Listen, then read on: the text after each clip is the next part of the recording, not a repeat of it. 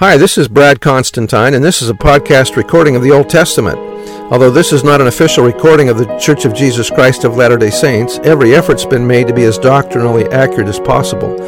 I'll be using for the text the Joseph Smith translation of the Old Testament, along with many commentaries from general authorities of the Church, BYU professors, Bible scholars, and others. This format will be very detailed, and so if you want a deep analysis of the Old Testament, you come to the right place. Thanks for your attendance. Hi there, and welcome back. This is going to be for Isaiah chapter 37. Remember that 36 through 39 is kind of historical for Isaiah's time, but it's a type of what's going to happen or could happen in our time. So, chapter 37, the Assyrian aggressors are typical of an equivalent superpower in the latter days that will threaten the Lord's people, and just as he defended Hezekiah and his people anciently, the Lord will defend his righteous people in the latter days. And it came to pass, when King Hezekiah heard it, that he rent his clothes and covered himself with sackcloth and went into the house of the Lord. And he sent Eliakim, who was over the household, and Shebna the scribe, and the elders of the priests, covered with sackcloth, unto Isaiah the prophet, the son of Amoz. And they said unto him, Thus saith Hezekiah, This day is a day of trouble, and of rebuke, and of blasphemy or provocation, for the children are come to the birth, i.e. the crisis, and there is not strength to bring forth. There is not enough strength to defeat the attacking army. It may be the Lord thy God will hear the words of Rabshakeh, whom the king of Assyria his master hath sent to reproach the living God, and will reprove the words which the Lord thy God hath heard. Wherefore lift up thy prayer for the remnant that is left. So the servants of King Hezekiah came to Isaiah, and Isaiah said unto them, Thus shall ye say unto your master, Thus saith the Lord, Be not afraid of the words that thou hast heard, wherewith the servants of the king of Assyria have blasphemed me. Behold, I will send a blast upon him. Hebrew, put a spirit on him, and he shall hear a rumor, or report, or tidings, and return to his own land. And I will cause him to fall by the sword in his own land. Sennacherib hears a rumor that causes him to return home. Remember, this is in the book of Kings that we read previously.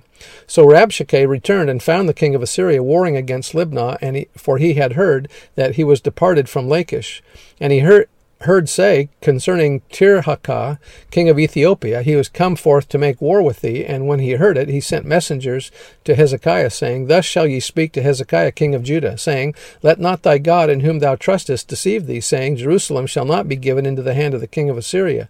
Behold, thou hast heard that what the kings of Assyria have done to all lands by destroying them utterly, and shalt thou be delivered?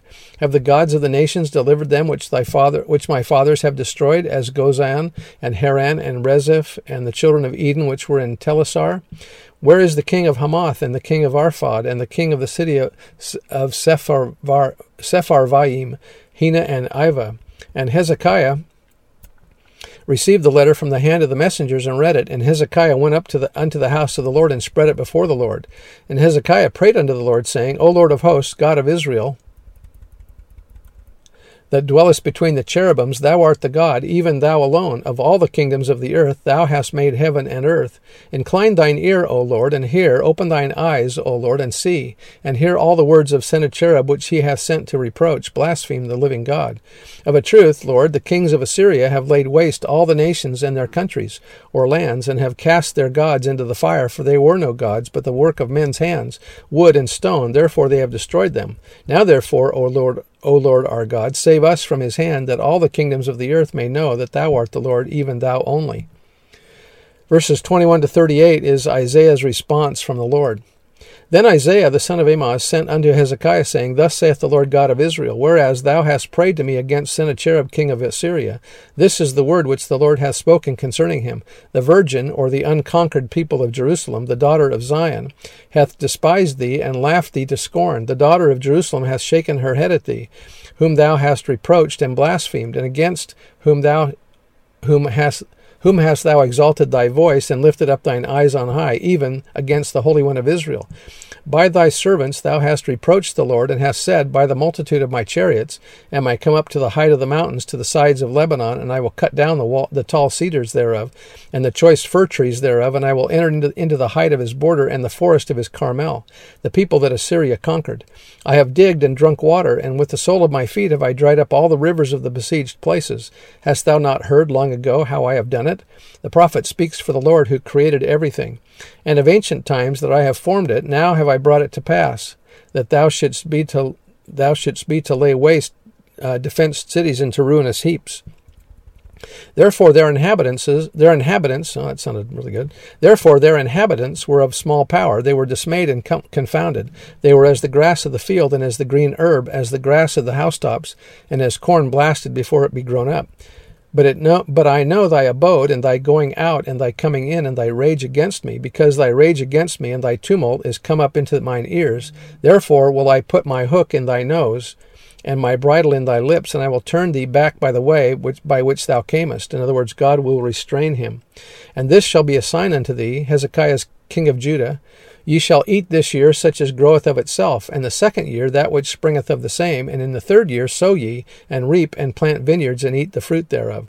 And the remnant that is escaped of the house of Judah shall again take root downward, and bear fruit upward. For out of Jerusalem shall go forth a remnant, and they that escape out of Jerusalem shall come upon Mount Zion. The zeal of the Lord of hosts shall do this.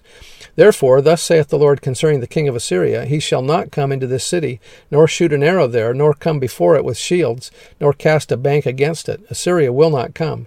By the way that he came, by the same shall he return, and shall not come into this city, saith the Lord. For I will defend this city, save it for mine own sake, and for my servant David's sake. Then the angel of the Lord went forth and smote in the camp of the Assyrians 185,000. And when they who were left arose early in the morning, behold, they were all dead corpses. By miraculous intervention, the Lord will stop a well-disciplined army at the periphery of the domain of his righteous people, after that army will have devastated much of the surrounding regions.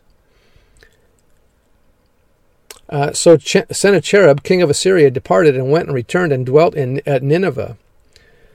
And it came to pass, as he was worshipping in the house of Nisroch, his god, that Adramelech and Sharezer, his sons, smote him with the sword, and they escaped into the land of Armenia. And Esarhaddon, his son, reigned in his stead. So the king is killed by his own two sons, and what a happy family that must have been. Anyway, that's the end of the chapter, and we'll see you next time. Bye.